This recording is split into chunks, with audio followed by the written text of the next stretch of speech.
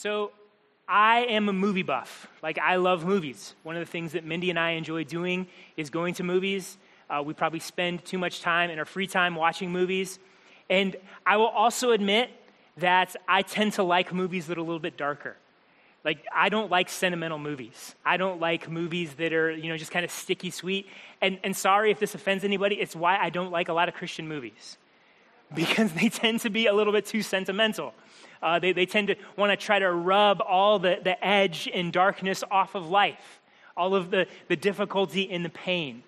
So give me the dark stuff. Give me the stuff that's going to feed my melancholy mood and make me sort of brood and just sit and think and ponder about all the pain and suffering in life. I know I'm kind of twisted.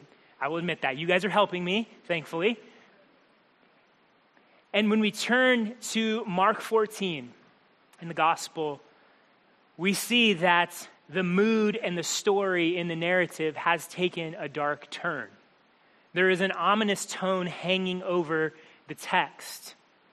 Death is casting an ever-increasing shadow. If there was any mistake that this was going to end in a sort of happy, everything works out, sunny, breezy, this is going to be a piece of cake, Jesus is going to ride into victory and everything's going to be awesome. If there's any expectation of that, Mark chapter 14 blows up that expectation completely. The momentum of events begins picking up pace and racing towards a seemingly inevitable conclusion. We're seeing the full brunt of human frailty and fear and greed and pride and rebellion and wickedness coming after Jesus. So we first see this in the rejection by the religious leaders. Their rejection, which we've seen through the entire gospel, has now taken a murderous turn. This is what we read. It was now 2 days before the Passover and the Feast of Unleavened Bread, and the chief priests and the scribes were seeking how to arrest him by stealth and kill him, for they said, "Not during the feast, lest there be an uproar from the people." So instead of just challenging and doubting and questioning and trying to discredit Jesus, now they want to kill him. They're no longer just content to try to oppose him or silence him. They want him dead. They want him out of the picture. And really their rejection here and their murderous intent is the full fruition of what we've seen through the entire gospel. This is their hearts unhindered. This is the logical end of what they've been doing the entire time. Like, their rejection and rebellion leading to murder should not be surprising, because this is the natural conclusion for all who will oppose Jesus. Like, we shouldn't think it's strange when our culture and our world try to scrub any remainder of Christianity from it. We shouldn't think it's strange when people oppose us for our faith. Now, look, I'm not trying to be doom and gloom and just sort of like, hey, watch out, everybody's after you, and create this sense of suspicion. But we should not be surprised. They came after Jesus. We should not be surprised that there's opposition, because Jesus doesn't leave us with any other option. Here's what I mean. Jesus consistently confronts people with his authority. Jesus makes claims that demand a response. Like, C.S. Lewis was wise when he pointed out, look, if you want to just try to reduce Jesus to a good moral teacher or some religious leader, he doesn't give you that option. Jesus makes demands. He makes claims like, sell everything and follow me. Give up everything and follow me. Like, Jesus is either a world-class narcissist or he is God. Jesus makes demands on things like our time and our money, on our marriages, on our parenting, on our identities, on our purpose, on our sexuality. He makes demands on every square inch of our lives. And if you're one that likes to grab authority for yourself, if you're one that likes to live by your own rules and set your own agendas, then Jesus is going to frustrate you. Jesus is going to anger you. And so you're left with the option, well, if Jesus won't leave me alone because he is relentless, Jesus doesn't just back away, then what do you do with that? Well, what do you do with such authority? What do you do with such claims? And that's one of the questions the Gospel of Mark consistently reminds us and consistently haunts us with. What are you going to do with the power and authority and message of Jesus? What will you do when his message and authority and power confront your kingdom and your agenda? See, Jesus' kingdom is advancing. Will we follow him? Will we submit to his authority? Or will we try, like those before, to get rid of him? Will the pride and rebellion of the religious leaders mirror our own pride and rebellion? Now, don't let sort of historical distance give you the benefit of the doubt. You might think, well, I would never really try to kill Jesus. I would just ignore him and walk away. That's more the benefit of history than it is the condition of your heart. So Jesus faces the rejection, the murderous rejection by the religious leaders. But the rejection becomes even worse and goes even further. The picture gets even bleaker. Not only are those who have always opposed Jesus trying to kill him, now one close to him, one of his disciples, is set on betraying him. We read this, then Judas Iscariot, who was one of the 12, went to the chief priests in order to betray him to them. And when they heard it, they were glad and promised to give him money. And he sought an opportunity to betray him. Look, it's one thing for your enemies to go after you. It's one thing for your enemies to seek to destroy you. But to have a friend, a disciple, one you have spent countless hours investing in, you have spent countless hours with, who has seen you in all of sort of the stages of life and has seen you behind the scenes, who knows you better than anyone. So someone who has poured time and energy and resources, poured out their very soul into you that you may flourish, and to have that person turn and betray you. There's a particular kind of pain. There's something particularly destructive about betrayal. How many of you are familiar with the name Robert Hansen? A few people. Okay, some of you military folks familiar with the name. How about Julius and Ethel Rosenberg? Maybe a few more of you. Aldrich Ames, Benedict Arnold. Okay, most of you should raise your hand for that. Guy Fawkes, Marcus Brutus. Okay, names that we remember in history. Can you tell me anything else about these people other than they betrayed somebody? See, history is relentless. There is something particularly powerful and destructive about betrayal that no matter what else in your life you do, history remembers you, oh, that's the guy who betrayed so-and-so. That's the person who was treacherous.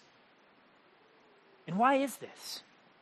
Why does history not let us forget treachery? Because the consequences of betrayal are devastating. That the consequences of treachery are devastating. They're history-changing. Like stories of rejection and betrayal, they're shot through with pain and despair and even death. And they provoke in us suspicion and paranoia and self-protection and fear. We don't forget these things because they hurt deeply.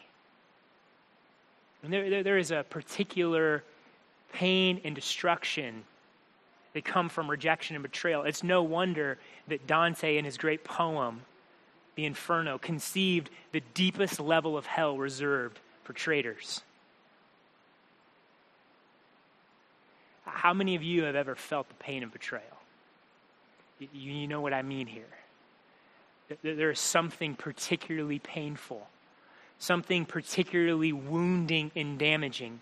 There's something about betrayal and treachery that feels like it's impossible to be redeemed. What good could ever come from this? How could this pain and this wound ever be healed? And really, it's into that dynamic Jesus is thrown. One of his 12 betrays him. There's a particular pain that Jesus is facing. And why does Judas betray Jesus? Well, Mark records for us it was for money. He did it for money. But let's get inside that for a moment. What is at the heart of the greed of Judas? Well, what is really at the heart of greed in general?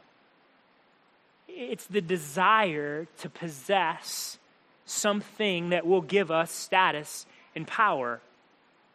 It's the desire to have something that will give me what I want. And so more money and more possessions, the more I have of those things, the stronger I am. The greater status I have, the more comfort and security I have. And what's betrayed in the heart of Judas is he was following Jesus for what he could get. Like he was riding the Jesus gravy train, so to speak, because he thought, hey, here's the Messiah. Here's this guy that's going to overthrow Rome. Here's this guy that's going to stick it to the religious leaders, and he's going to set up and become the most powerful man in Israel, and I want to be close to that because I can be somebody. And the moment that seems to be going south, he bails. The moment it is clear that Jesus has no intention of setting up an empire on earth, in a kingdom on earth, he's like, well, I'm going to make the most out of this, and I'm going to get what I can out of this, and so I'm going to betray him. I'm going to get mine. I'm going to get paid for my time. So he betrays Jesus. I mean, just think of the magnitude of this. He has seen Jesus heal the sick, cast out demons, raise people from the dead, or at least hear about it. He has seen Jesus teach. He has been close to Jesus for 3 years, and yet he betrays him for money. The disappointment of recognizing he wasn't going to get what he thought he was going to get caused him to turn his back on Christ. And lest we judge, and lest we think that we're any different, how often do we use God? How often are we going to follow Jesus as long as we get what we want? Like Jesus, as long as everything goes well, like as long as I have the marriage that I want, as long as my kids behave, as long as I have good financial security and I get the job, as long as everything that I desire happens, and okay, minimal suffering, because I know that's just part of life, but let's keep that minimal. As long as everything goes well for me, I'll follow you. But the moment my agenda gets upset, the moment something happens that I don't like, the moment pain and suffering come crashing in too far, I'm out. This isn't what I signed up for. I'm not getting out of this what I thought I would get.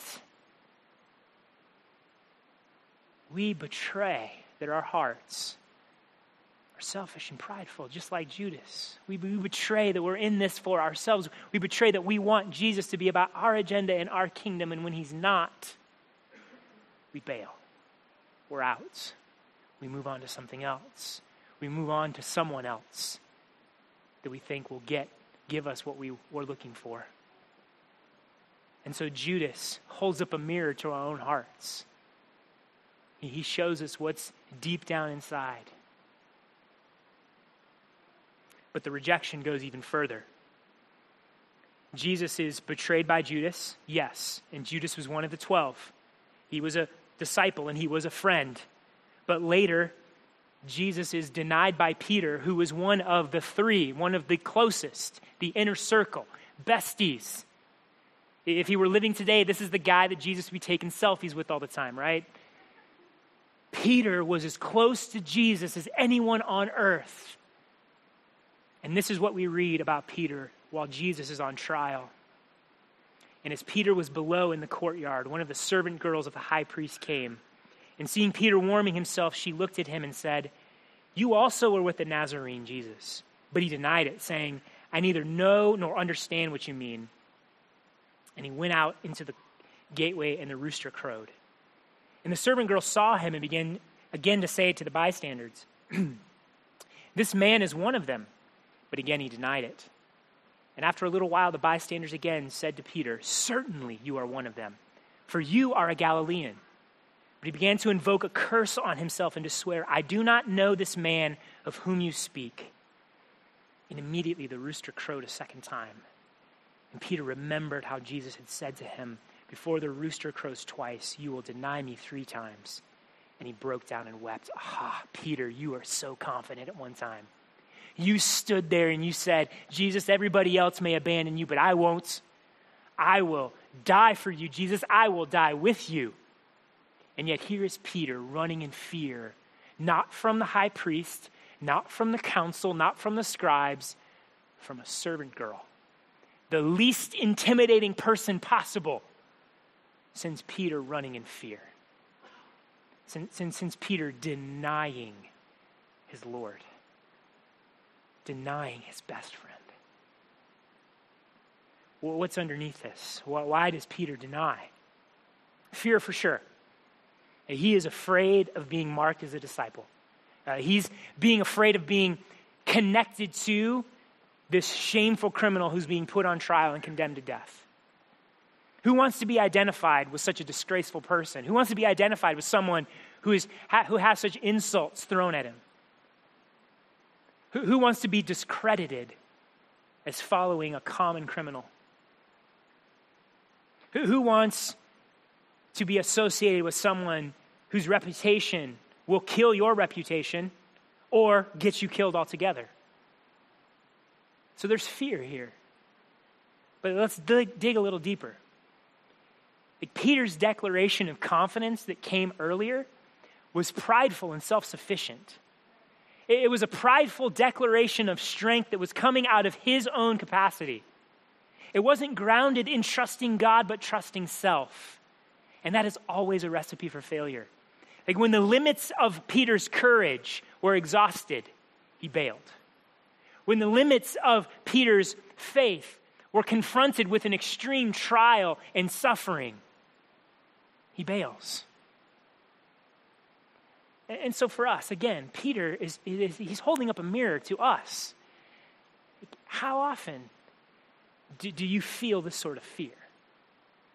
How often do the pressures of culture and the things that are said about people who follow the Bible and follow Jesus, how often does that cause you to want to pull back? Now, you might not outright deny Jesus in front of people, but do you play it so close to the vest that no one has any idea that you follow Christ? This I think is the bigger question for us.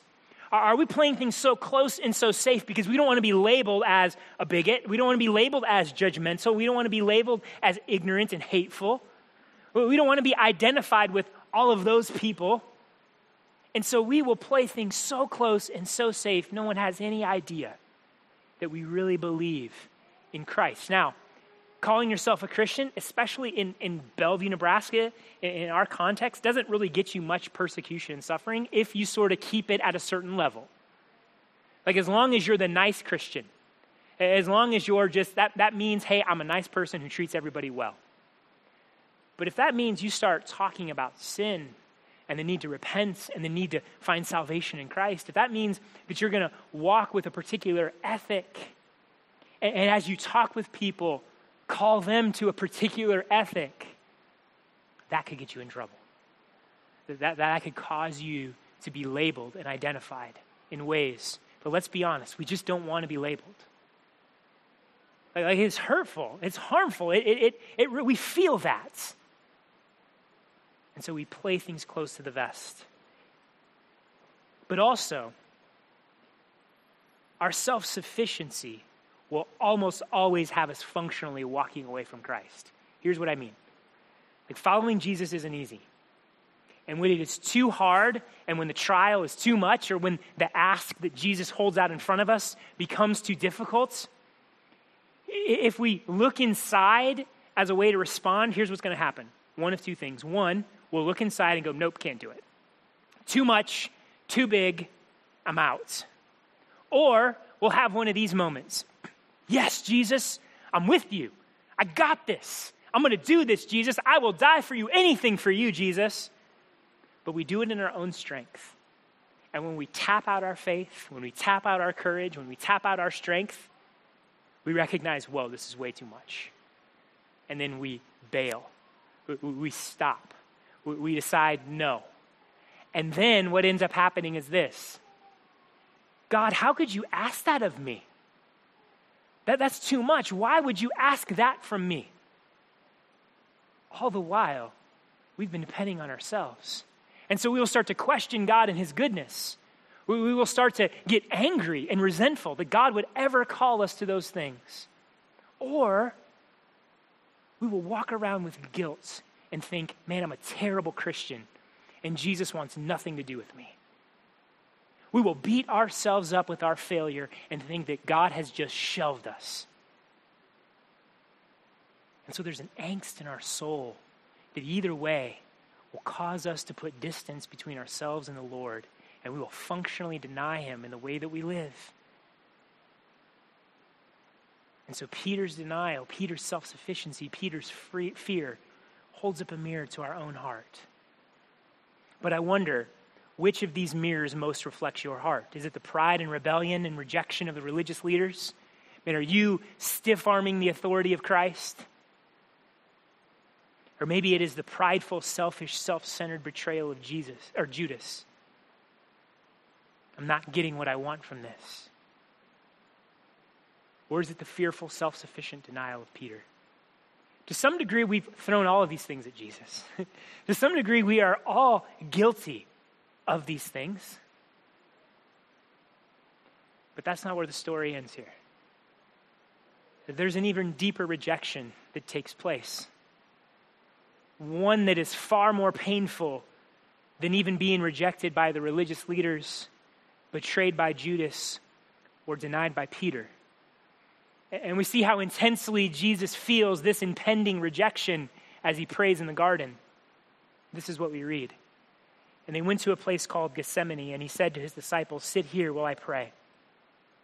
And he took with him Peter and James and John, and began to be greatly distressed and troubled. And he said to them, "My soul is very sorrowful, even to death. Remain here and watch." And going a little further, he fell on the ground and prayed that if it were possible, the hour might pass from him. And he said, "Abba, Father, all things are possible for you. Remove this cup from me, yet not what I will, but what you will." What has Jesus so troubled and so sorrowful? What has Jesus in such an emotionally intense place that we read in the other gospel accounts, he's actually sweating drops of blood? Well, some would say it's the impending death that he's about to face, like that he knows he's about ready to suffer and die in one of the most horrible and painful ways you can die. And that's probably part of it. But there's something more going on. There's something deeper, something more sorrowful that Jesus knows is coming. It isn't the physical suffering. It isn't the physical pain that has him asking that this cup pass from him. It's the impending rejection from his Father. As we noted earlier, we understand that the greater or deeper the relationship, the greater the pain of rejection we feel. The closer you are to someone, the more that betrayal hurts, the more that rejection hurts. Here's what pastor and author Tim Keller, how he describes this. There may be no greater inner agony than the loss of a relationship we desperately want. If a mild acquaintance turns on you, condemns you and criticizes you, and says she never wants to see you again, it is painful. If someone you are dating does the same thing, it is qualitatively more painful. But if your spouse does this to you, or if one of your parents does this to you when you're still a child, the psychological damage is infinitely worse. We cannot fathom, however, what it would be like to lose not just spousal love or parental love that has lasted several years, but the infinite love of the Father that Jesus had from all eternity. Catch this. Like, while we must never fail to recognize the immense physical pain Jesus endured on our behalf, the deeper agony, the deeper pain, the deeper suffering took place on a spiritual and relational level. Because the wrath and judgment and separation that you and I deserve because of our sin was going to be placed on Jesus. The wrath that you and I deserve because of our sin was going to be poured out onto Jesus for you and me. Jesus is going to be rejected in our place. The Father that he has known eternal closeness and love and perfect intimacy with for eternity is going to turn his back on Jesus and reject him. In their book, When God Weeps, Joni Eareckson Tada and Steve Estes vividly depict not only the physical pain Jesus experiences, but the pain of rejection he experiences for us. So I want to read, this is an extended quote, and the words will be on the screen, but I want you to just to try to just really get into the moment and listen to what's happening here as they sort of flesh out all that is happening when Jesus is on the cross. The face that Moses had begged to see was forbidden to see, was slapped bloody. The thorns that God had sent to curse the earth's rebellion now twisted around his brow. On your back with you. One raises a mallet to sink the spike, but the soldier's heart must continue pumping as he readies the prisoner's wrist. Someone must sustain the soldier's life minute by minute, for no man has this power on his own. Who supplies breath to his lungs? Who gives energy to his cells? Who holds his molecules together? Only by the Son do all things hold together. The victim wills that the soldier live on. He grants the warrior's continued existence. The man swings. As the man swings, the Son recalls how he and the Father first designed the medial nerve of the human forearm. The sensations it would be capable of. The design proves flawless. The nerves perform exquisitely. Up you go. They lift the cross. God is on display in his underwear and can scarcely breathe. But these pains are a mere warm-up to his other and growing dread. He begins to feel a foreign sensation. Somewhere during this day, an unearthly foul odor began to waft, not around his nose, but his heart. He feels dirty. Human wickedness starts to crawl upon his spotless being. The living excrement from our souls. The apple of his Father's eye turns brown with rot. His Father, he must face his Father like this. From heaven, the Father now rouses himself like a lion disturbed, shakes his mane and roars against the shriveling remnant of a man hanging on a cross. Never has the Son seen the Father look at him so. Never felt even the least of his hot breath. But the roar shakes the unseen world and darkens the visible sky. The Son does not recognize these eyes. Son of man, why have you behaved so? You have cheated, lusted, stolen, gossiped, murdered, envied, hated, lied. You have cursed, robbed, overspent, overeaten, fornicated, disobeyed, embezzled, and blasphemed. Oh, the duties you have shirked, the children you have abandoned. Who has ever so ignored the poor, so played the coward, so belittled my name? Have you ever held a razor tongue? What a self-righteous, pitiful drunk. You who molest young boys, peddle killer drugs, travel in cliques, and mock your parents. Who gave you the boldest to rig elections, foment revolutions, torture animals, and worship demons? Does the list never end?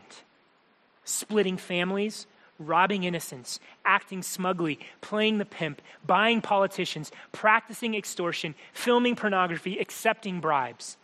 You have burned down buildings, perfected terrorist tactics, founded false religions, traded in slaves, relishing each morsel and bragging about it. I hate, loathe these things in you. Disgust for everything about you consumes me. Can you not feel my wrath? Of course, the Son is innocent. He is blamelessness itself. The Father knows this, but the divine pair have an agreement, and the unthinkable must now take place. Jesus will be treated as if personally responsible for every sin ever committed. The Father watches as his heart's treasure, the mere image of himself, sinks drowning into raw, liquid sin.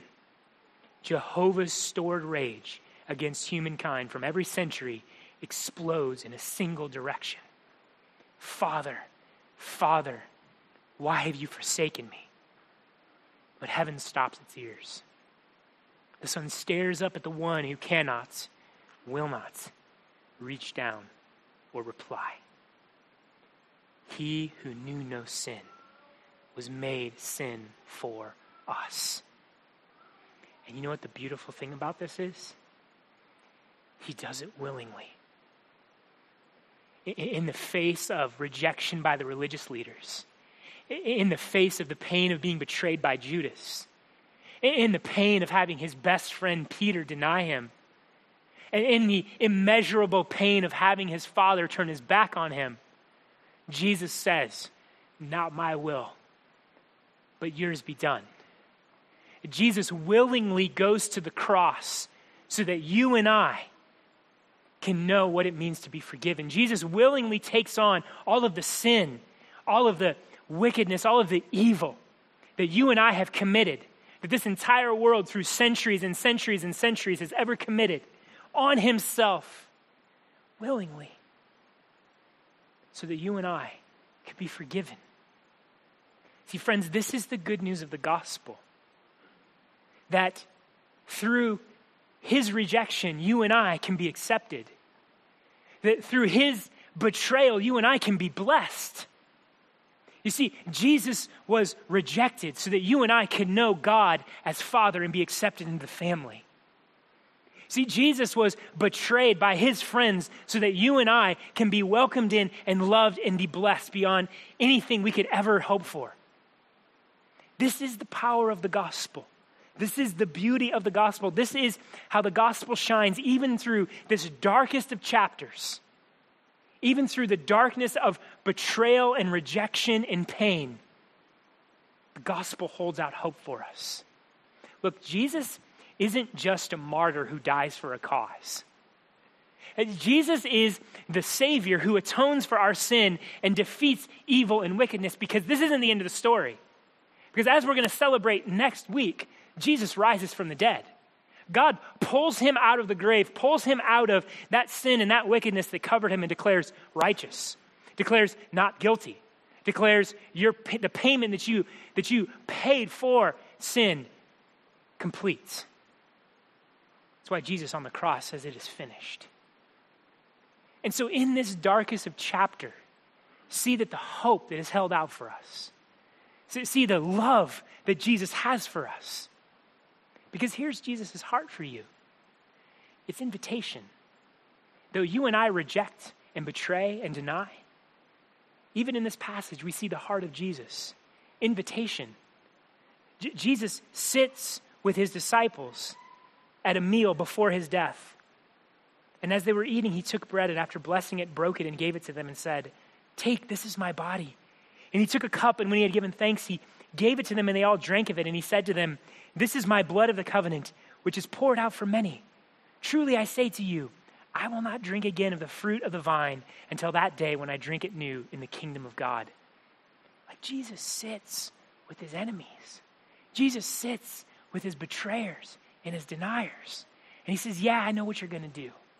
I know you're going to betray me and deny me, but I still willingly give my body and shed my blood for you. I still willingly give myself and give my life for you. And guess what? Someday I'm going to come back and we're going to do this again. I'm going to save you. I'm going to redeem you. And one day I'm going to put an end to all the evil and all the suffering and all the pain and all the sickness. And we're going to celebrate this meal once again together."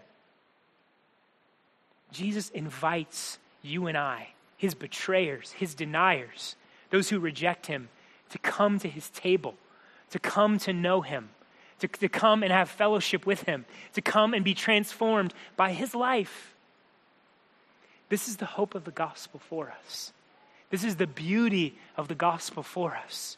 For all of you who reject Jesus, for all of you who betray Jesus, for all of you who deny Jesus, oh, come and feast with him. Come and be forgiven by him. Come and be transformed by him.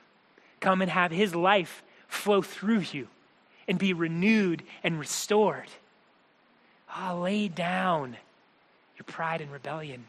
Lay down trying to chase after the empty promises of this world. Lay down trying to grab an identity for yourself. Lay down trying to live this life in your own strength and be self-sufficient. Lay down your guilt. Lay down your shame. And come and be renewed by Christ. Come and experience the love that he has for you and the fellowship that he holds out for you.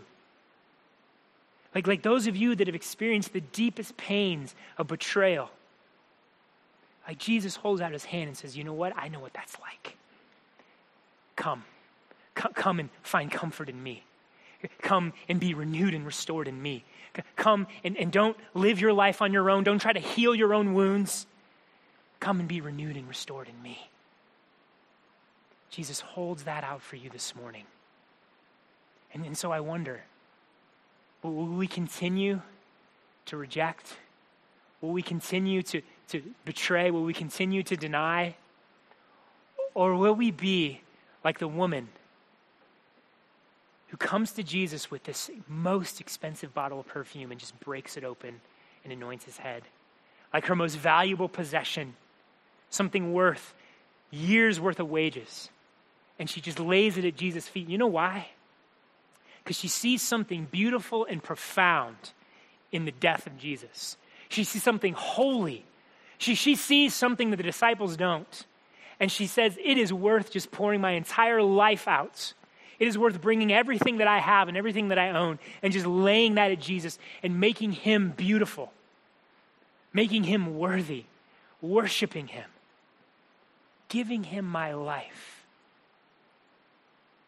So church, I want to encourage you in one of the darkest passages in Scripture to see the beauty and the light and let that cause you to draw near.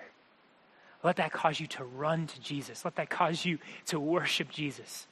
Let that to cause you to give your all and give your life and let go of any hindrance, anything that you're holding on tight to and saying, yes, Jesus, you're worth it. This is beautiful. This is profound. This is amazing. And I know I'm going to blow it. I know I'm a mess. I know I don't have everything together, but all my chips in with you, Jesus. I'm trusting you. I'm trusting your grace. That's what Jesus accomplishes for us in his rejection. Wonderful life. And he invites you to the table. Will you come?